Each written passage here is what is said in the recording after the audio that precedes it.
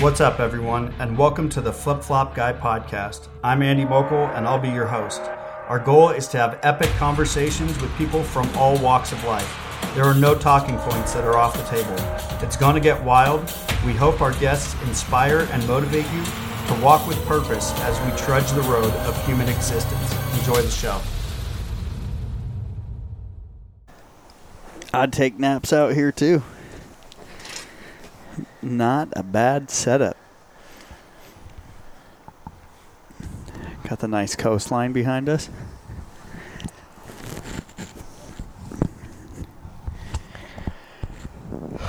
Headset's all jacked up. How you feeling? Good. Pretty exhausted? I'm blasted. Are you? It's a pretty good weekend. It was awesome.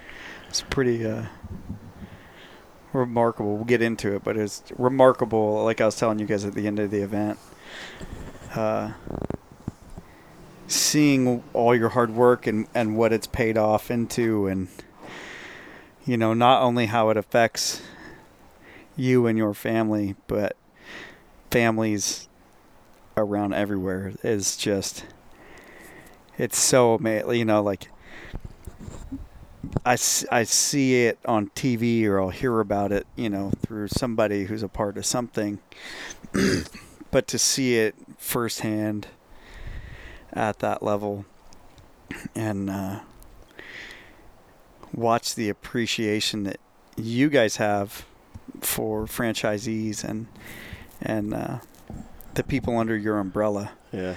You know, and the effort and energy that you go to make sure that they know they're loved and appreciated and all that, you know, because you hear about people doing that, but, like, are they really? Or, you know, like, what's really going on with, you know, X, Y, and Z, or, you know, and then you always end up hearing, like, a horror story or, like, terrible things that happen. And to see your guys' stuff firsthand and see the happiness and see the joy and, you know, how well-rounded it is. It's just phenomenal. It's an amazing experience. Yeah, it was great. We always tell people, like, when we do a Discovery Day, which we call our Discovery Days, what I'm referencing is we invite people in who make it through a certain process, you know, and during the vetting process for us to onboard them as new franchise partners, right? And so that's kind of like the last step before approval, is we invite them here to Wilmington, and we do like a day-and-a-half seminar where we basically talk about the entire brand from front door to back door. But during that event, the first thing that we do is we go through our whys. You know, why are we here? Why are we doing this? And, you know, I try to tell those guys that, you know, those days, that once-a-month thing that we do, is kind of the one day of the month that I really, like, pick my head up and I kind of look around and see what we're doing. Mm-hmm. It's just always been my style, and it probably always will be. And some may argue that that might be my fault. Mm-hmm. You know, if I had a fault to disclose, that would be it. But there's many more. But, you know, like, if you're going to disclose one. Yeah, I mean. That didn't come out right. But no. It's even better. It's even better. I like it. You knew what I was mentioning. Yeah, I know what you mean. I don't know. Like I was saying in the closing at the event here earlier, you know, I look at other CEOs. You know, I'm using my fingers in quotes, and the companies that they three-letter run, word that you hate. It's not that I hate it. It's just I don't really reference it too much. You know, I don't introduce myself when I walk up to people, and I don't say, "Hey, I'm Don, the CEO of Clean Eats." Yeah. I don't do that. It's just not. I don't know. It's just. I don't think there's anything wrong with it. It's just nothing that I've been comfortable with doing. Mm-hmm. Some guys do it, and they're very boisterous, and their personalities are a lot bigger, and they can do it very well. For me, it's I can't. Yeah, well, I mean, not only that too, though. Like, and this is from my perspective, right? Like, when I introduce myself to somebody and they're like, "Oh, you're the flip flop guy," like, for me, that's always just a little awkward on my end, because it's like, I mean, yeah, sure, you know, but, like, there's more to it than that, and that's not, like, I don't want to, how am I trying to say this? I guess there's just more to it than that, and to me, I'm equal to everybody. Sure. There's nothing that makes me better than the next person Right. that's helping me or I'm working with or anything like that. Yeah, I don't know. I in full disclosure, and I never told anybody this the entire weekend, but I was kind of walking around thinking, did we do a good job this weekend? We held this big event at the Blockade here in Wrightsville Beach, and the Blockade is a special place because it's an older resort on Wrightsville. It's a nice resort, Mm-hmm. but I wouldn't exactly call it like a 5-star resort. Mm-hmm. You know what I mean? But it's got a lot of old nostalgia to it. You know what I mean? Well, it's a beautiful venue. Yeah, everything they got there is top notch. Quaint. I would yeah. call it quaint. Okay, there you go. And I'm like, this is our national convention, and these are just thoughts that I think to myself. I wasn't really talking about this to anybody. And I'm thinking, we've never really been a formal, organization. Like most companies, when they do their thing like this, they'll have a really big dinner, and it's, really formal. People dress up. They put suits on, and they do all of this. And it's just never really been our style, and there's nothing wrong with that. But during that awards ceremony, everybody had drinks in their hands. They were drinking margaritas. Mm-hmm. Everybody's in flip-flops. I just loved it. Yeah. And to me, I'm like, man, we don't have, we're good. You know what I mean? I was trying to, I don't know. Compare and contrast in your head. And It wasn't that I was comparing. I was trying to, tell myself, did we do a good job? You know what I mean? I was trying to ask myself that. And then at that awards ceremony, just looking around and the energy in that room when we were done there earlier, and just seeing how everybody's relaxed, they're in flip-flops, they're laughing, they're joking, they're having a great fucking time. And I was like, no, we're good. Yeah. We don't, this doesn't have to be well, a and formal. that's the Clean Eats family. Yeah. And like I told you guys from the outside perspective, getting to see that and getting to see it reflect and shine out of every individual that was there Right. was just unreal on so many different levels for me, and it made me want to be a part of it, and it made me, I was like, man, this is so amazing to see this camaraderie, this brotherhood, this tribe, of people from all different walks of life and all different areas and states and everything like that. Sure. Coming together under the common ground, and everybody's there to help each other and love on each other and the success for each other, and the way you guys formatted out, where it's not really like a competition or any, everybody's equal and everybody, you know what I mean? It's just all about the love and the fellowship of what's been created. It's again, man, I think you guys crushed it this weekend. It was absolutely epic. So we'll get back into this weekend, but I want to talk about the adventure to get there. So I want to know about you growing up, you going down whatever paths you went down on your Sure. road to get to the point where you are now, today. So I grew up. Who are you first? I'm Don, Yeah. co-founder and CEO of Clean Eats with my wife Yvonne. But I grew up in the St. Louis area, about an hour east on the east side of Illinois. Yeah. Now that's where Nelly is from. We Yep. had that discussion. Yep. I was a big Nelly fan in high school. I wasn't much of an R&B guy, or rap guy. But, his stuff's cool though. Went to high school in Edwardsville. I graduated in '98. I'm aging myself now. That's okay. I was an okay athlete, man. I wasn't really, what's the right lingo? I wasn't a jock. Mm-hmm. I wrestled in junior high and a little bit in high school, and then just found heavy metal music, drugs, rock and roll, and girls. Yes. And then it just kind of went. So, favorite band? Oh, Pantera, hands down. All day? All day. Yeah. I mean, I'm branded, so. All right. Oh, yeah. Yeah. Favorite song by Pantera? Oh, man. I don't even know if I have one. Mm-hmm. I was very, very lucky during their prime, I got to see them live like 7 times. Really? So what was that mosh pit like? Intense. And just gnarly, Yeah. I bet. I saw them indoors 2 or 3 times, and then I seen them at outdoor festivals, 4 or 5 times. I don't remember. Okay, favorite album at least. Oh, boy. Probably 101 Proof. Mm-hmm. Yeah, just because it's a little more raw and edgier. Not that any of their stuff is not, but, I don't know. My first introduction to Pantera was Vulgar Display of Aggression, right? Vulgar Display of Power. Or of Power, sorry. Yeah. And I was, I don't remember, maybe 10 years old or something like that. My brother brought it home, and I was just obsessed with it. Yeah. Played it on repeat in my big CD player that I had. Oh, yeah. Oh, yeah.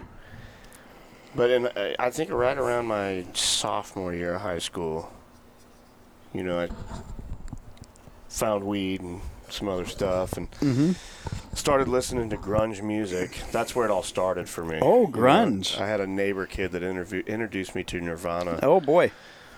Right when Nirvana came out with Nevermind. Like, they weren't really big then. Yeah, they were just getting there. They were just getting there. And, man, when I heard grunge, I was done. Like, I was hooked from the word go. And then I went from being this kid who loved sports and loved playing ball and had one group of friends. And then my dad was killed when I was 13 or 14. Mm-hmm. I don't remember at what age I was. I was in 8th grade, so when that happened, I kind of like it changed me a lot because I had to grow up quick. But right around my sophomore year of high school, a few years later, when I found that kind of lifestyle and that music at that age, man, I was influenced heavily. Yeah. And so I was like, man, I don't want to conform to this kind of crap that, at that time I was kind of an asshole. I was a little shithead kid that just hated the world, thought I knew everything. And, Nirvana, Pearl Jam, kind of a little bit of underground grunge stuff. My entire style changed. I started wearing different clothes, hanging out with different people, and that was kind of who I was until I got out of high school. I can relate to that a lot. For me, I think I was in 8th grade was when my grandfather died, who was Big Al. What my company is modeled after, and the impact that death had on me, like, shook the floor of my existence. At the time, I don't want to say that I noticed it as much, but that catapulted me into so much of my drug use and so much of my drug addiction and alcoholism that I was doing. We're good. And, it also shaped the foundation of the music genres that I jumped into and started listening to, and where that propelled me to. So I can relate to that a lot. Like, going through that experience in your youth, how much effect did that have on you as far as everything? It changed obviously it's your father, so it changed a tremendous amount in your life. At that time, my mom, my parents got divorced when I was really little. I think I was 7. My little brother might have been 3 or 4. And, my dad moved to Texas when we were young kids, so I didn't really have a relationship with my dad. I take that back. I did. It just wasn't a normal relationship. We would see him a couple times a year on holidays when he would come around. But, my mom started dating a guy that she went to high school with, who pretty much raised me and my brother. I mean, I refer to him as my stepdad. Great dude. Stepped in and did a job he didn't have to do. But, at that age, I was an asshole to him. He wasn't my dad. I didn't want to take orders from him. Him and I, we didn't have the best relationship when I was a teenager. And we weren't that close. And when that happened, and I started going down that road. Was any of that road maybe propelled by, like, regret or anything maybe you had been able to wish you had done with your father or anything like that? Or no, I just think it was me trying to be as rebellious as I could, just because pissed off and hated everything. Yeah. Excuse me. But yeah, I mean, it's interesting to hear you describe that version of yourself compared to the version of you that I know today? I've grown up a lot. You know what I mean? So, yeah, I mean, I was into the whole grunge thing for a long time, and then I found heavier music. Like I remember the first time I heard Pantera, I was like, "Holy shit, what did I just hear?" And then it was like, it was the same mental philosophy that I had when I, was like, grunge was everything, and it was like, don't conform to the norm and just be yourself, do what you want.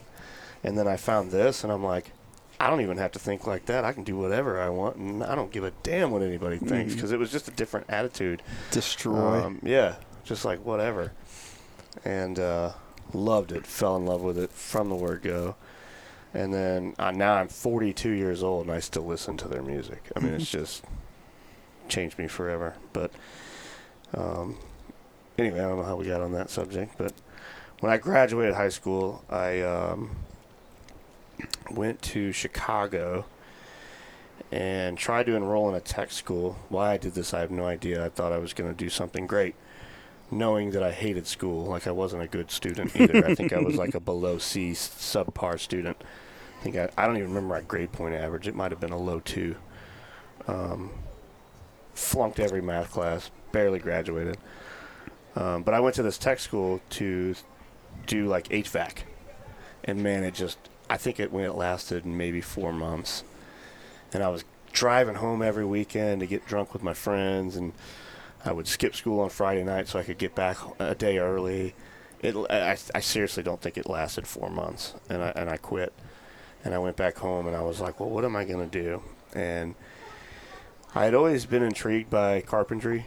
Because my mom and my stepdad, we built a new house, the house that I grew up in.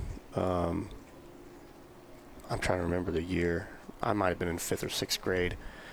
But, when they were doing that, they used to take us out to the job site. My brother and I would run around and do that. So it's always been intriguing to me, and I knew a couple guys that had done it. So I just started looking for jobs in the paper when I got back, and one of them was a carpentry job. And it's kind of funny, I called the number, and the guy gets on the phone, and I happen to know the guy, a really good buddy of mine, said that his cousin was hiring. And I was like, well, what does he do? And he's like, he runs a framing business. And I'm like, great. And he goes, I actually think he's got an ad in the paper. And I found that now I'm really aging myself, an ad in the paper, right? So I call the guy. His name was Jason. And the first question that he asked me, he goes, I have 2 questions. I said, yeah. And he goes, are you a sissy? And I said, well, no, I don't think so. He goes, are you scared of heights? I said, no, I don't think so. And he goes, can you start on Monday? I said, sure. And so that started my entire career right there with carpentry. And then I was a carpenter for 12 plus years after that. But that was an interesting, that's who made me into pretty much a man right there, was that dude.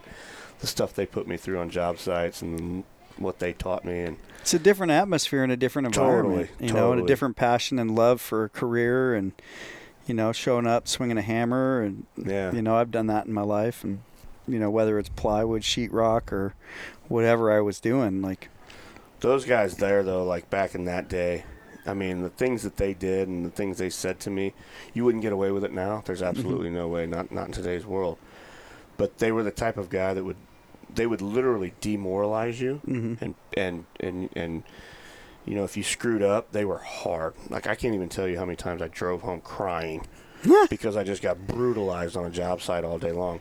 But then, those are the guys that would take you out and get you drunk on Friday and say, hey, man, I was a dick to you on Tuesday, but this is what you fucked up, and this is how I want you to fix it. And, then they would take you out to strip clubs and beat on you a little bit. So they break you down and build you up in your own way. Oh, yeah. But that, in a lot of ways, that forms and shapes your mentality as a man and what you're doing in your career and how you're going to progress. And I think that a lot of that actually has value to the construction of the human person. I mean, my biggest successes are born out of my failures, and those are my most teachable moments, is when I fail. And what can I do better? How can I be better? You know, I mean, obviously, as well as, you know, when I'm winning, there's always teachable moments in that and what to take away from it. But so much more of my progression in life and my growth spurts come out of my failures. And when someone is there to call me on my failures, be hard on me about it, and then, you know, build me back up to be better the next time. Sure. Yeah, so I think I was a carpenter for 12 years. But I got married in 2004 to my first wife, and then we divorced literally less than 2 years later. Nothing too interesting. We were just young, dumb kids, man. We partied a lot. I mean, we partied like Motley Crue. We went to, we done some crazy shit. But we were at a bonfire party one night, and I broke my right leg here. Just horsing around with a buddy of mine that was 3 times my size. It was kind of innocent fun. And he wound up pulling me over his shoulder and broke this leg right here. And so just kind of going through rehab for that and getting stronger and things like that, that's how I found fitness. Mm-hmm. You know, because otherwise I would have never, I wasn't the type of guy who really cared. But I just loved, I don't know, it did something to me. And It's like a form of meditation. right. And we just, after that happened, you know, me and my ex-wife, we just kind of went down 2 different roads. She just wanted to do her thing, and fitness was something that I just wanted to do, and we just kind of grew apart, and it just kind of fizzled out. There isn't really an interesting story behind why we... Sometimes things just don't work out. Yeah. But after that, I kind of... trying to think. I sold that house we were living in, and I wound up renting an apartment that was like a stone's throw away from the bar that we used to party at. Huge mistake. I thought it was going to be the coolest thing in the world. It was not. I mean, it was just drunken benders all the time. My house was like a revolving door. Mm-hmm. It was like Party Central, and so... That's a rough space to live in, yeah. you know. So... And I think it takes living through it mm-hmm. to understand that that's not the space that we Yeah. want to live in for the rest of our lives. It was a good time, but I mean it beat on me. I was going down a wrong path there. So I bought a house with the intentions of flipping it a few years later, and wound up living in it by myself. And dated a few girls. Nothing really serious ever came out of it until I met Yvonne. You know, I was kind of I was in a rough place. Didn't really know. You know, that was around 2009 when the housing market just kind of basically tanked. So I knew my career path was kind of on a downward spiral, that it was going to end soon. And just trying to figure things out, what I wanted to do, where I knew I wanted bigger and better things. And my goal and my vision was always to own a sports bar, you know. That was before like Buffalo Wild Wings and the places where you have like 25 TVs on the wall and you can watch 18 football games at a time. Those didn't really exist back then. Not very many of them anyway. Few and far between. Yeah. Yeah. But in the St. Louis area, sports is like a religion, right? So we had a lot of cool, nostalgic places that around where I was from that I always thought were really cool. You could go in and watch a football game, and they had all kinds of jerseys and interesting sports pieces in there, which I collected too.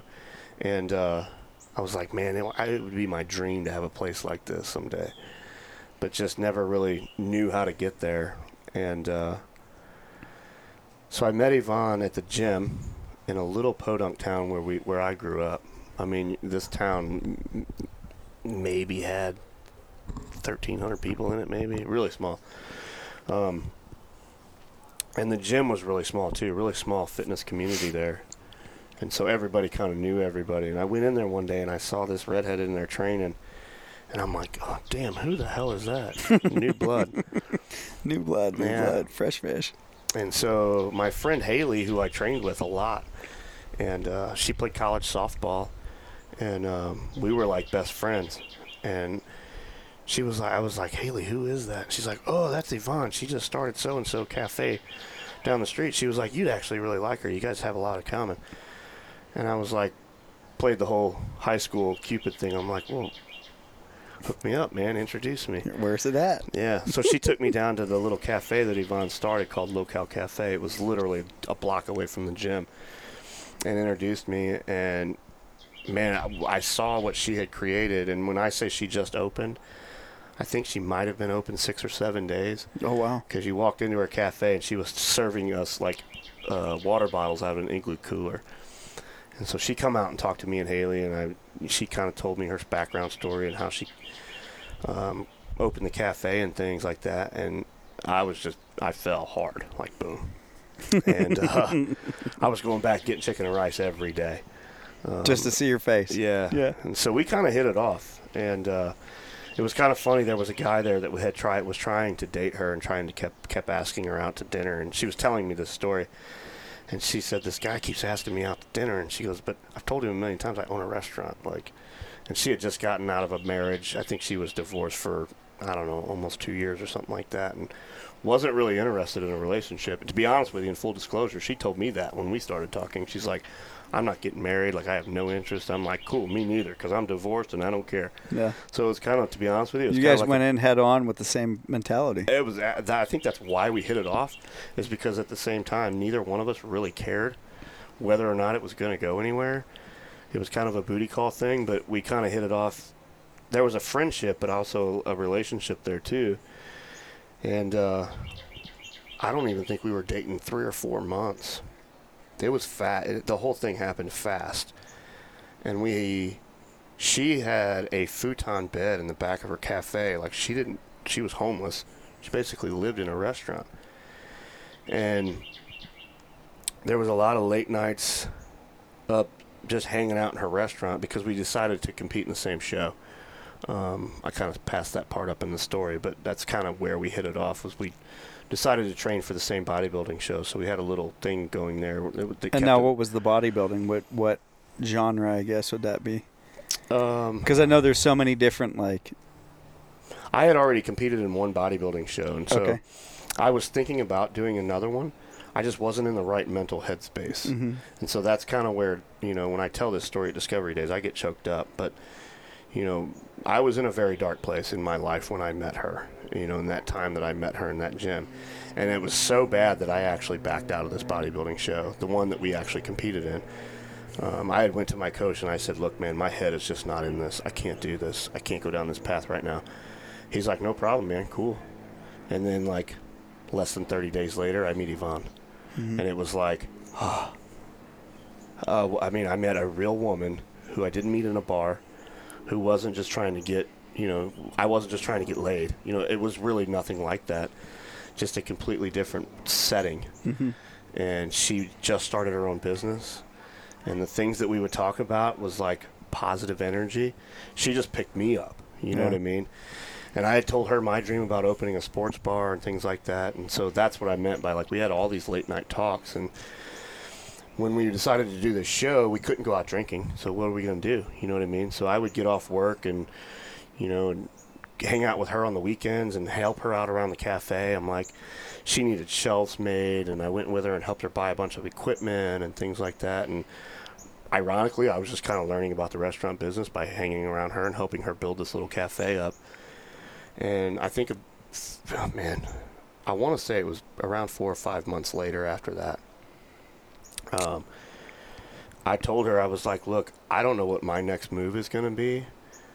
I know I'm not going to have a job soon. I'm going to get laid off, and I just don't know what I need to do. I said, and she was like, well, I don't know if I can grow this business by myself. She was, I don't know what I'm doing. We both have a passion for fitness, and we just kind of were like, what if we try to do it together and just see where it goes? And I said, I'm all in.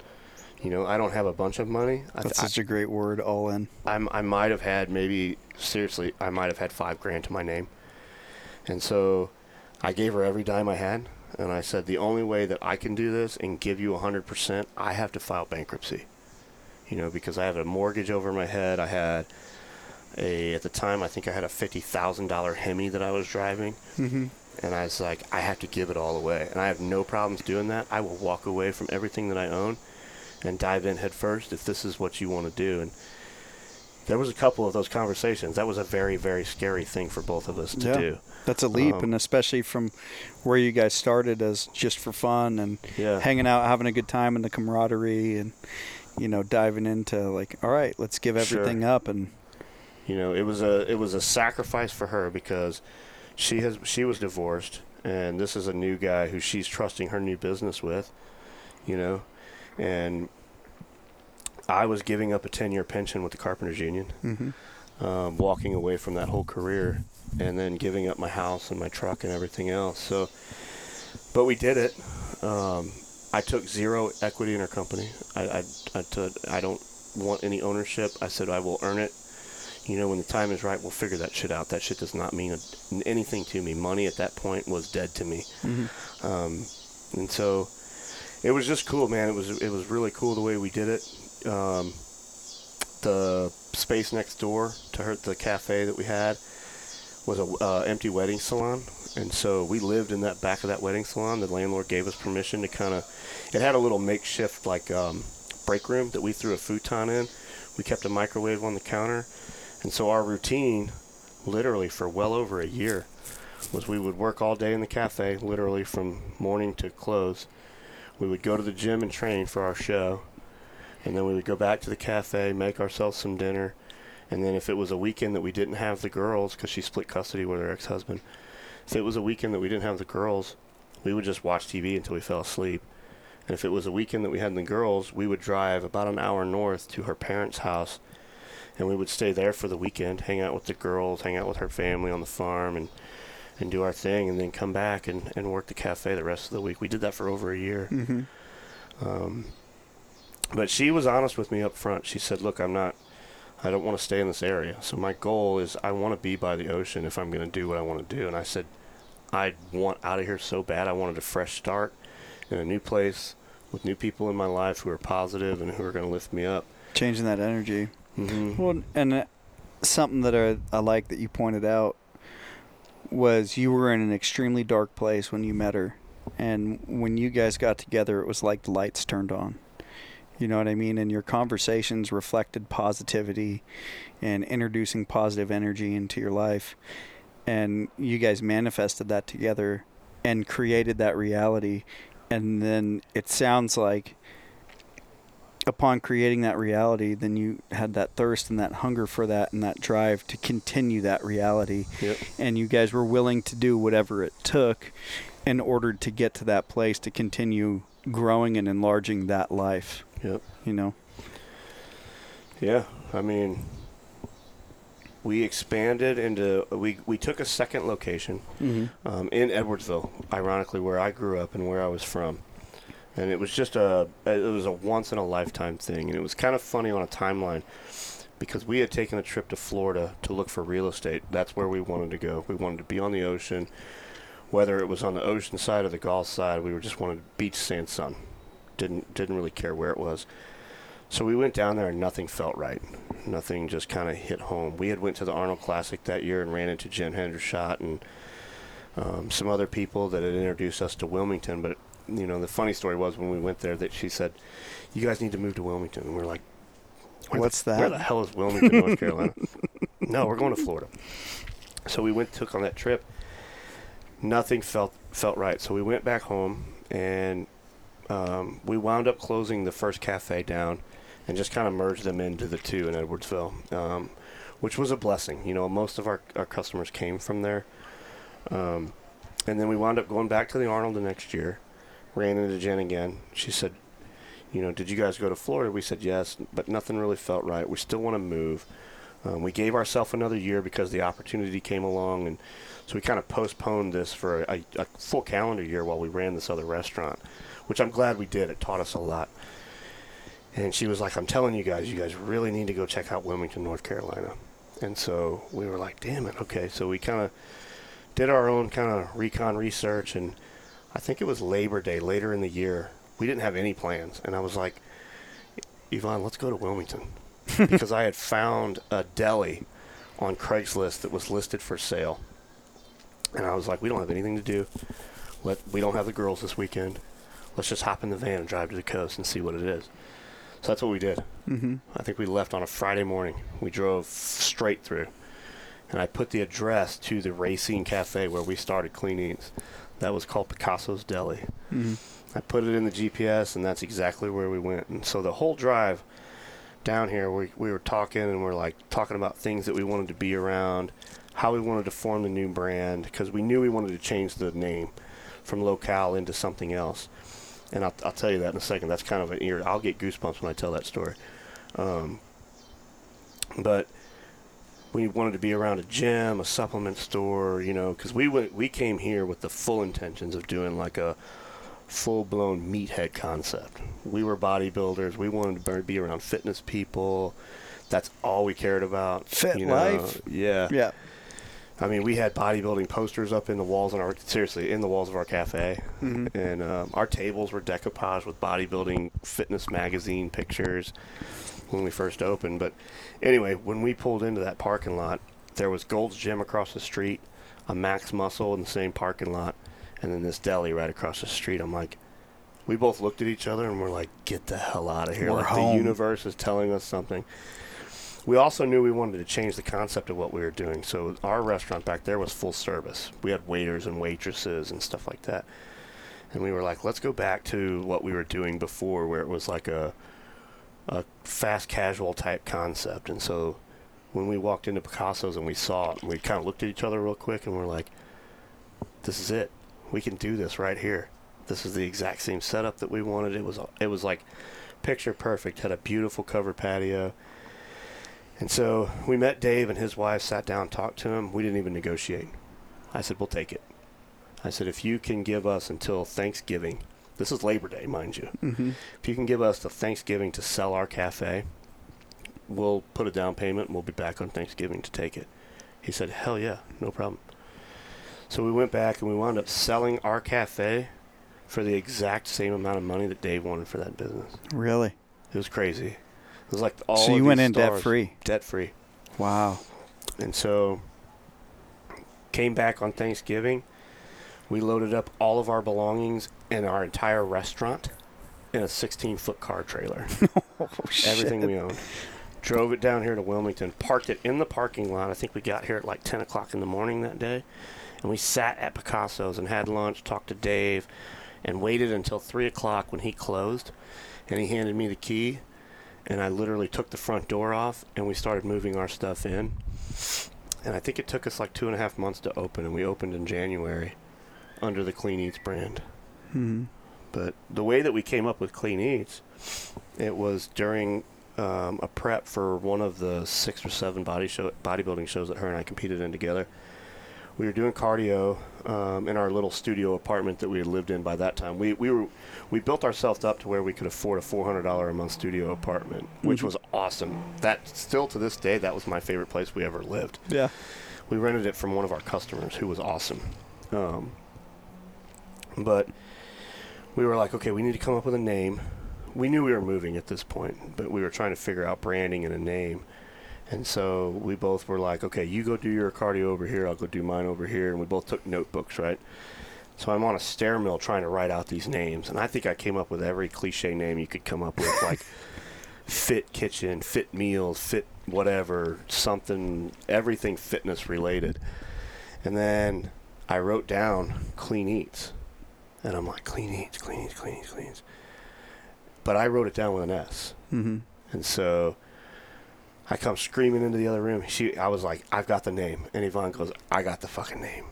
And I was like, all right, well, I'm going to write my name down. You write your name down. We'll show each other at the same time. So I wrote down Clean Eats with an S. She spelled it with a Z. And we both flipped it around. We're like, no fucking get the hell way. out. I told you I got goosebumps. I got goosebumps. And Are I you was like, kidding me? No. And I was like, straight up goosebumps, yeah, man. Like, that no. is exact. I swear on Wow. everything holy, that is exactly how it happened. I had finished my cardio up, so I had went in the other room, and I was laying on our bed, and I finished out my list. And she was on the elliptical, and I come screaming into the other room, and we both showed each other at the same time, and I'm like, holy shit. Yeah. We got it. And so we wound up going with the Z because it was different. That's just how we operate. We're Yeah, like, that's good. I like that. If we can do it differently, we're going to do it differently. And so we did it, man. And we, I think before the Labor Day trip, we had a vacation that we had to use up. It was like a trip thing that we had to use. So we decided to stay in Atlantic Beach, which is like an hour north of here. We rented a condo for the weekend. And again, I just think it was the universe telling us something. We came out here, but the weather was so shitty, we couldn't leave our room. So we were both dieting for a show. So the only thing we could do for this 4-day weekend was train at the resort gym, do our cardio on the beach when we could because it was raining. So if we couldn't, we just stayed in. But we sat there on our, like, big meathead computer, you know, back before laptops were, like, really razor thin. Mm-hmm. And we designed our menu. We designed the logo on, like, remember the old WordPress things that you could do like that? Yeah. If you could see our very first Clean Eats menu, it was absolutely atrocious. The logo was, like, smashed down. It was horrible. We misspelled, like, 3 menu items. We had a crab wrap on there that I misspelled, and I spelled crap wrap. And we made, like, 2,500 menus, and we didn't have any money to reprint them. Mm-hmm. So we had to pass these out.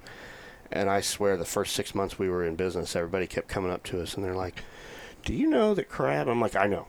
We did it on purpose. We were trying to get on the Ellen show or whatever. One of the talk shows used to do the sign thing. Yeah. I'm like, we were trying to get on a TV show. And they're like, that is hilarious. And I was like, not really. I was just a dumbass and misspelled it. But That's funny. So on my original bottle logo, on my bottle label, if you go into the story that's on the bottle about my grandfather and everything, the amount of typos and misspelling in that, and that's going on my every product that ships out the door. Like my first 1,000 labels has typos, has problems, like grammatic errors, everything. I bet you people read it and they didn't even realize it. Yep.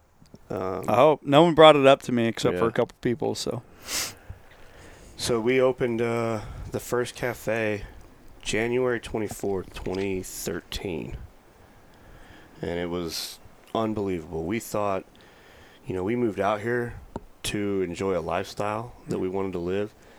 So we thought we were going to run this little cafe and do our bodybuilding shows, and we were going to have time to run across the street and go to Gold's and train on our lunch breaks and things like that. No.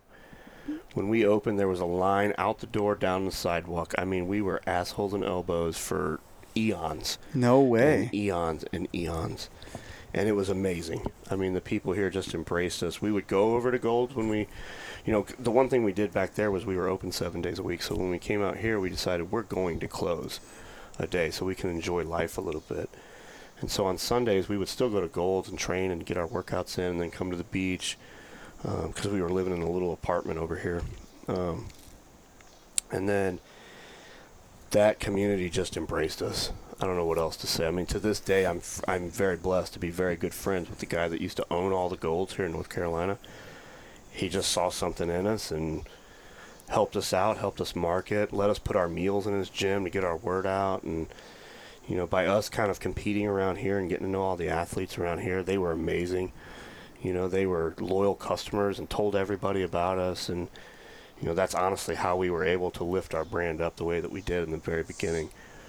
And we did that for about 1.5 years, and then around late 14, we started getting these guys coming into the cafe that kept asking us about our 5-year plan, like where we wanted to take it. And I'm like, man, I don't even know how much money we got in the bank. Like, I don't know how to read a P&L. I don't know.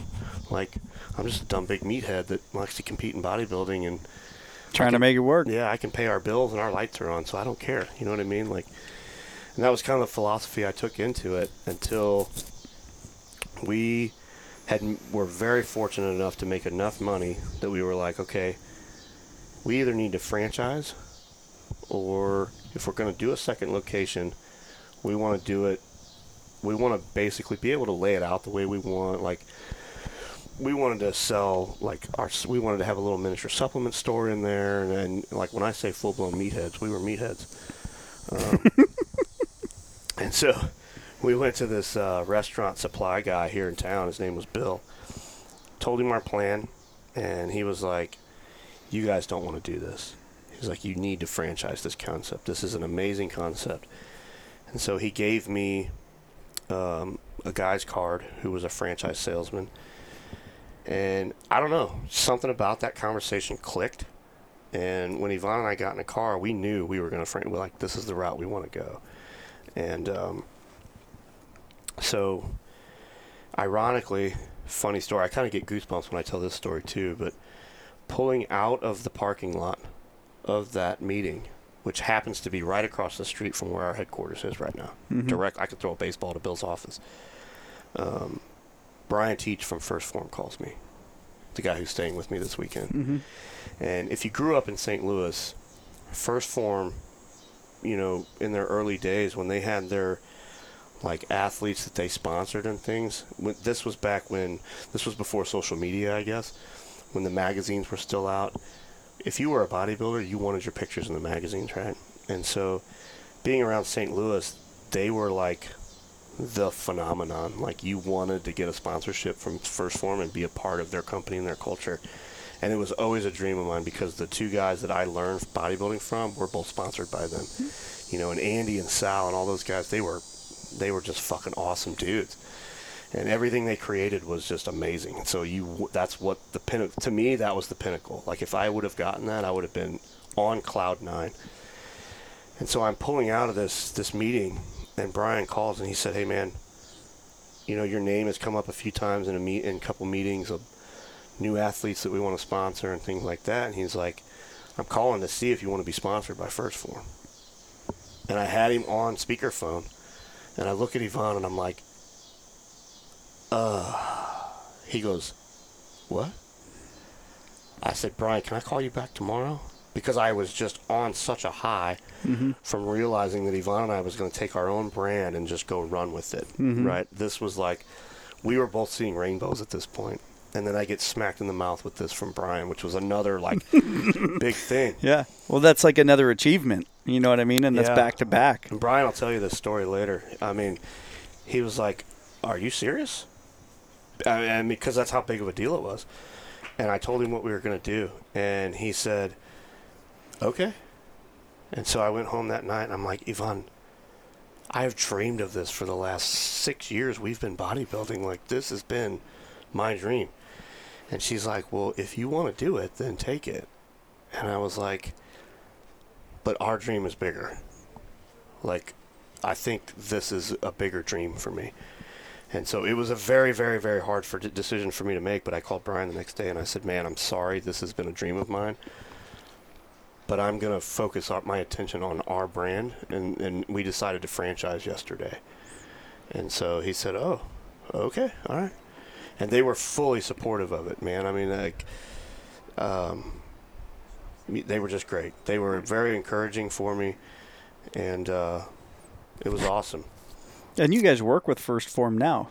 Yeah, we did. And, you know, when we opened our cafe, my buddy Matt, who I grew up with and stuff like that, we were selling his supplements in there, and, you know, he has an amazing business. But we started to grow, and it just got to be where, long story short, it didn't work out. It wasn't really any bad blood. It just wasn't working. And I reached out to Sal and Andy one day, and I said, "Hey, you know, I really want to sell First Form in our cafe." And this was way before we franchised. And I think it was about a year or two prior to that. And they were all for it. You know, they said, "Great." And Brian and Sal came out to our 1-year anniversary of the cafe, I think in 2014. And it's just been an amazing relationship. So, great partnership. So I was very blessed, even though I decided not to be one of their sponsored athletes. I just became one of their retail partners. And I'm very grateful that it happened the way that it did. And then, you know, like I said, I called the franchise developer that Bill gave me the card for, and typical Don and Yvonne fashion, we met with him, and we dove into the pool head first, not even knowing how deep the water was. And so we agreed to work with these two guys. Their names were Greg and Jason, and they had a company called Emerging Franchises, I believe, or Emerging Franchising or something like that. And so we signed this agreement and wrote them a check for a lot of money. Let's just say that. It was almost all the money we had. Not even realizing that we did that without vetting them. That's how on cloud 9 we were. And I kind of freaked out, and I was like, "Yvonne, we don't even know these guys. Like, we didn't even ask anybody they worked from. Like, what the hell are we about to do?" So we both kind of freaked out for a second, and then we called Greg, and I said, Greg, can you give me some names of some guys that you guys have worked with? And he's like, absolutely. So he gave me their names. We called them, and they were like, yeah, they were great. They got us off the ground, blah, blah, blah, blah. And I'm like, thank God. Breath of fresh air real quick. And so they wound up putting our whole franchise model together, and they got us to, I think it was maybe 5 or 6 locations that we sold with them. I can't remember now this is where numbers are going to get cloudy for me because it's just the whole thing happened so fast. But they sold franchises for us for almost a year. It might have been more 4 or 5 now that I'm thinking about it. But we wound up, kind of getting out of that relationship and moving on to a different developer. But we held on to Jason. And now Jason is a partner of ours in our distribution company, and he's a great dude. He's a great dude that I've learned a lot from. He's younger than me, but he's got a degree in finance and numbers. To him, he's like Rain Man. Mm-hmm. So I've learned a lot from him. I can honestly say that. He's a great dude. And so, I don't know, man, from there, it took off like a rocket ship. I don't really know what or why, and I think it's a combination of a dozen different things. When we decided to franchise is when we kind of changed our brand a little bit. We realized we were helping more than just meatheads. Mm-hmm. So we kind of softened the brand a little bit, and we changed up our marketing, and we started helping out older folks, younger athletes, you name it. And is that somebody walking off the beach? Probably. But it's a slew. It's like the whole family. I don't know, man. We were just blessed. Very, very, very blessed. We sold our first original couple, I want to say the first 3 or 4 was customers. So we didn't put a lot of money into marketing our franchise sales. It was just customers that, where customers are from here in Wilmington, mm-hmm. that had moved, quit their careers, and put that much trust in us. Like Mike Parker in Raleigh, he was running a very successful career as a cable guy. Running a huge commercial division here in Wilmington, doing 6-figure career, quit doing that and bought one of our franchises. And now he owns 3 units. I mean, the guy makes a lot of money. More money than he's ever made. Yeah. He called me up the other day, and he was proud, and he bought 10 acres of land, and him and his wife are now building like their dream home on it. So I get choked up when they call me with that. I'm like, dude, that is... I don't even have words to tell you how proud I am. Who else? So in this process and franchising out, was there ever any struggle for you as like, well, what if these people don't represent the brand well? And oh yeah, you know what I mean? Like, what if these people aren't following suit, or going along the lines of continuing to carry and preserve your message? What was that like for you? Getting to the point where you're now going to be trusting other folks with your guys' dream. We just had to take it day by day, man. I mean, we were very young and dumb and agreed to allow people in our system early on who weren't the right fit, and there's nothing you can do. Because at that point you're in a legal agreement with them, and you just kind of have to ride the storm out, which I did. I mean, we did the best we could with what we had, and until the day was either they actually just closed their cafe and walked away, or I was able to get them to sell it and move on. But I mean, I've learned a ton of lessons from that. Now we are so diligent on who we will allow in this brand. If they, one small little gut feeling, and everybody's like, you would do that off of a gut feeling, and absolutely I would. Yeah. Absolutely I would. Well, and the road of knowledge that you learned to get to the point where now you're trusting your gut so much more, it's probably paved with some pretty serious stones in order to be able to get there. Yep. I think I always try to tell people there's a few things that Yvonne and I have done along the way that I think isn't really necessarily something that nobody else does. I just know that it's worked for us. And we have never, ever bent on our integrity. And we've always done the right thing.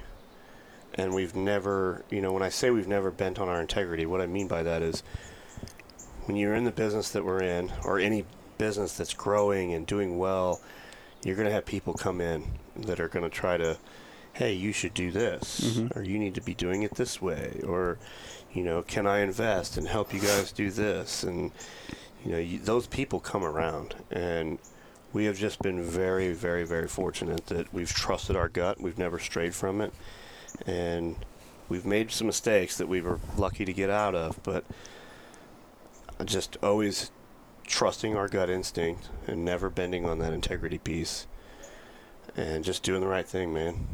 Yeah. I mean, we've never purposely tried to sell a franchise to somebody to make money off of them or anything like that. Everything has to align. It has to be right. Yes. Yeah.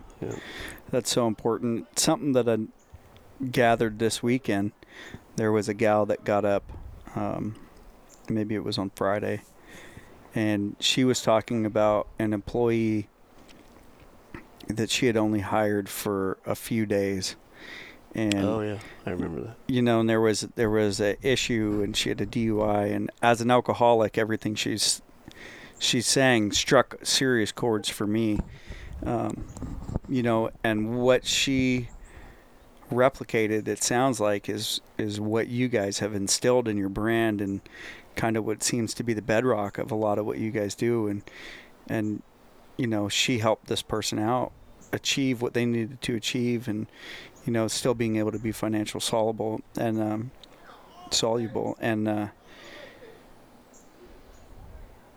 with her putting that faith and goodwill and trust into that individual, now that individual has blossomed into such a very large part of what they have going on, you know, and it's the same trust that you guys are, and this is your franchisees replicating your guys' behavior, you know, and Sure.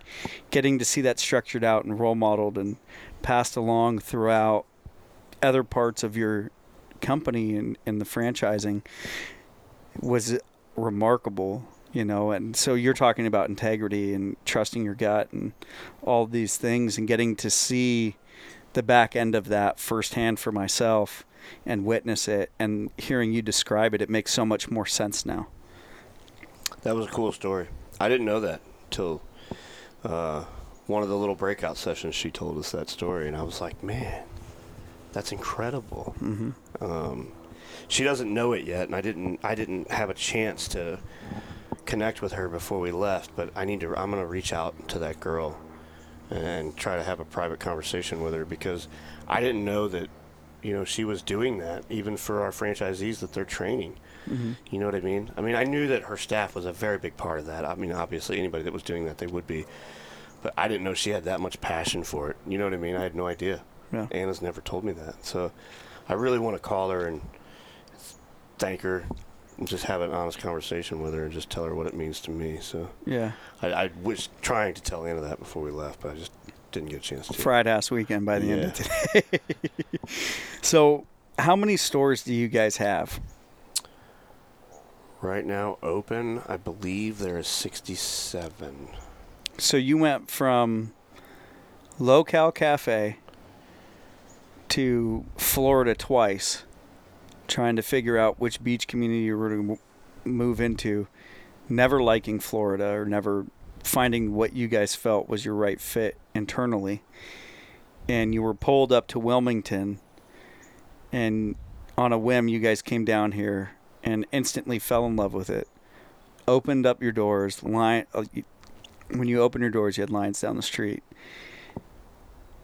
And since then, it has been a freight train nonstop to 60-plus stores, you know, and you guys are crushing it. I mean, your background is construction. It's not business, you know. Brother, I didn't know how to read a P&L until 3 months before we franchised. So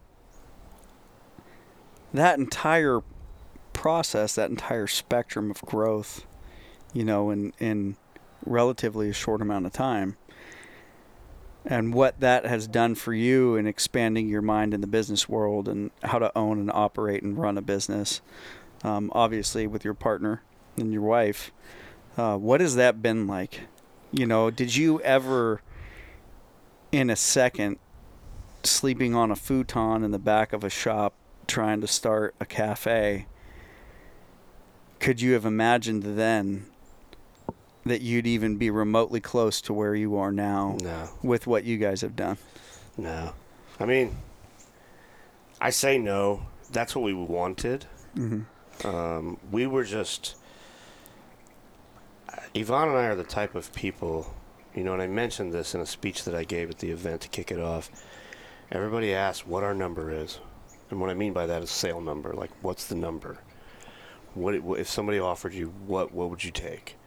And I'm like, we just don't think that way. You know what I mean? Like, obviously at some point we're going to have to, but it's just, we don't wake up every day and say, well, I think we're going to sell it at this point. We just don't do that. It's just not about that for us. And so, I'm trying to find the words to answer your question.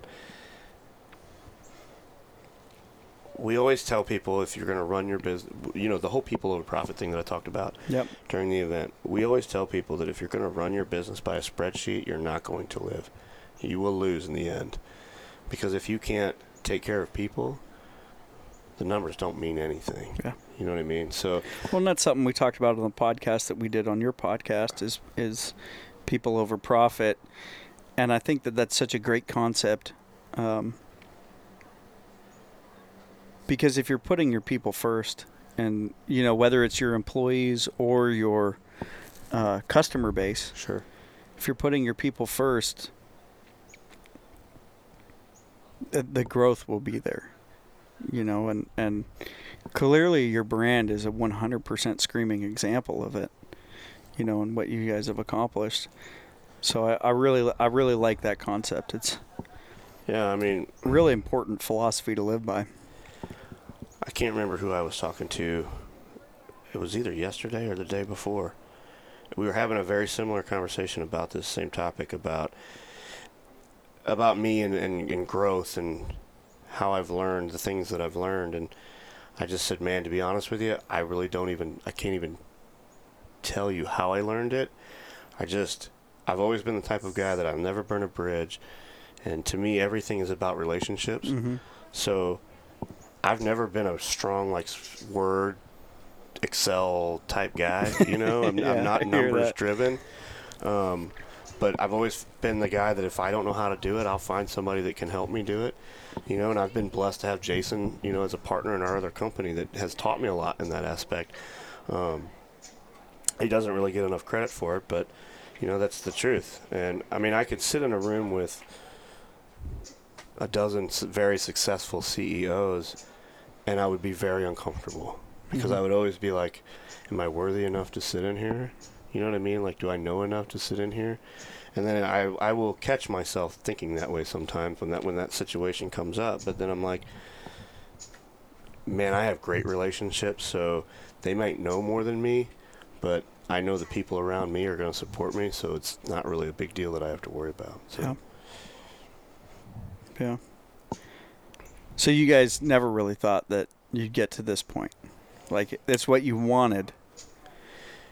It's what we wanted. We just didn't know how. How, we were so where, green. We didn't why. know how. We put our faith in a lot of people that were trying to help us. And, we have always been really big on vision boards. Mm-hmm. And so I remember Yvonne had this thing on her vision board where it was the map of the country, and it had all these little apples on it. And she would say, these are going to be all of our cafes all over the country. And I was like, okay, dig it. I dig it. Yeah, something else that you brought up, too, that I really liked, and it really shines to people helping people, was like the owner of the Gold's Gym being willing to help you guys out and market and giving you guys the opportunity and the ability to absolutely have a further reach than maybe what you would have had.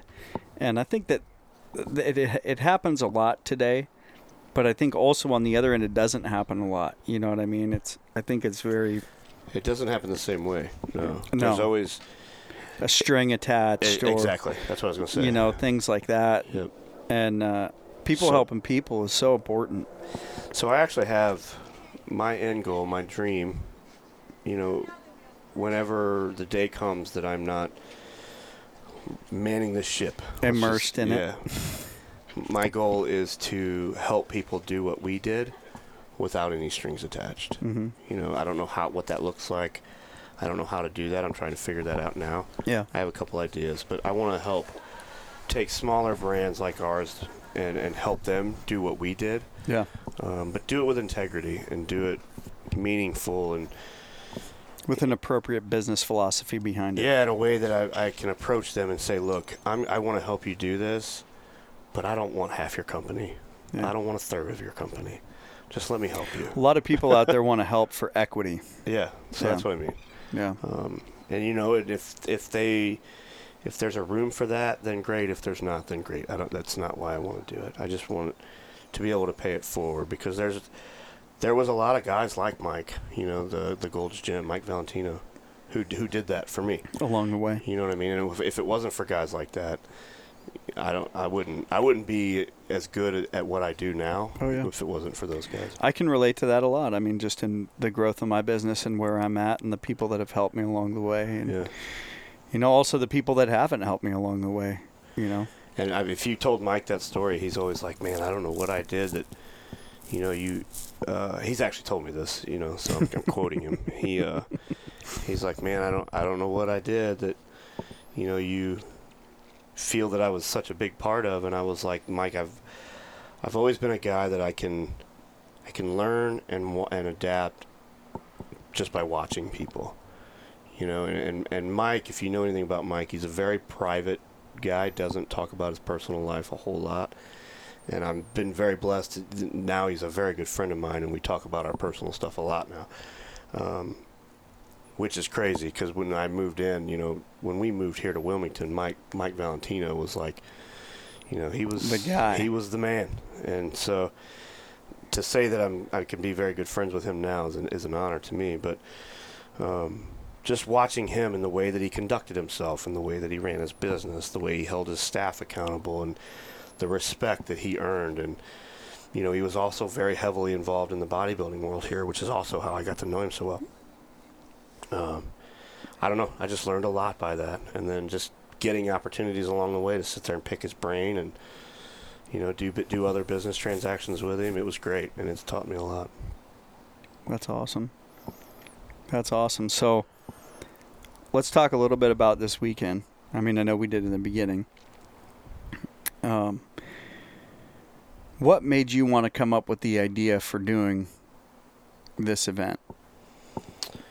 We did our first, so in the franchising world, it's pretty standard status practice quo that you have Okay. an annual convention of some sort. I don't know anything about the franchising world. Yeah, So. and really, I mean, some brands do it for different reasons, but I mean, overall, it's just to get everybody together, whether it's for learning or, you know, just fellowship or whatever it is. And so we did our first one, I should know this, 5 years ago. And at the time, there was 12 people there. And we did it in the dining room of one of our other cafes. We closed it down. And we held our first convention there, and we catered it, did a little mock like award ceremony. I don't remember what they were. We had some educational stuff there, and I can't remember what it was. It was a marketing thing that we did. But it was a full day thing, and it was, I mean, man, to us, it was cool, you know. And then the very next year, we kind of doubled. And so our food distribution company let us use a piece of their facility where they had like a test kitchen and like a conference room and things like that. So our convention was there in Raleigh at US Foods, and their corporate chefs like made us dinner, and it was a very informal thing. And I think at that time we might have had 20 people there, maybe 24. We did like little breakout learning sessions where we taught like nutritional macro breakdowns and things like that. And there was like 4 or 5 breakout things, and we had just started like making our own T-shirts, because at that time we had no T-shirts. So we made T-shirts. We had a little miniature store set up, kind of like we did at this one, and it was cool. And then the following year, it kind of grew every year. Then the following year, we held it at the Embassy Suites downtown here. and I had Bert Soren come and speak. And then I had Mike Valentino also come and speak, which was that was an awesome event for us. I can't remember how many units we had at that time, so there might have been 30-something people there, 30-something owners there. Awesome convention. We were very proud of it. The next year, we grew even bigger. And we wound up having it at the same spot. They had us back there, and I had Sal Frascella come and speak. The guys that First Form did a really nice presentation there, and that was another good event. And then COVID hit. Yeah. So last year we couldn't have one. And then when we were trying to figure out, okay, well, what are we going to do this year? We were like, let's bring them to the beach. Yeah. COVID has just beat everybody down. It's wore them out. Like, these guys need to break. They need to relax. So our theme this year was work-life balance. And, we brought in JP Donnell from Echelon Front. And he crushed it. Yeah, he was amazing. Talk about an amazing seminar. Yeah. And how he was able to take all of his experiences and then wrap them into business. Yeah. Wrap it into the business side of everything. And really push that narrative. He brought out that sheet that was like... the balance assessment. The balance assessment.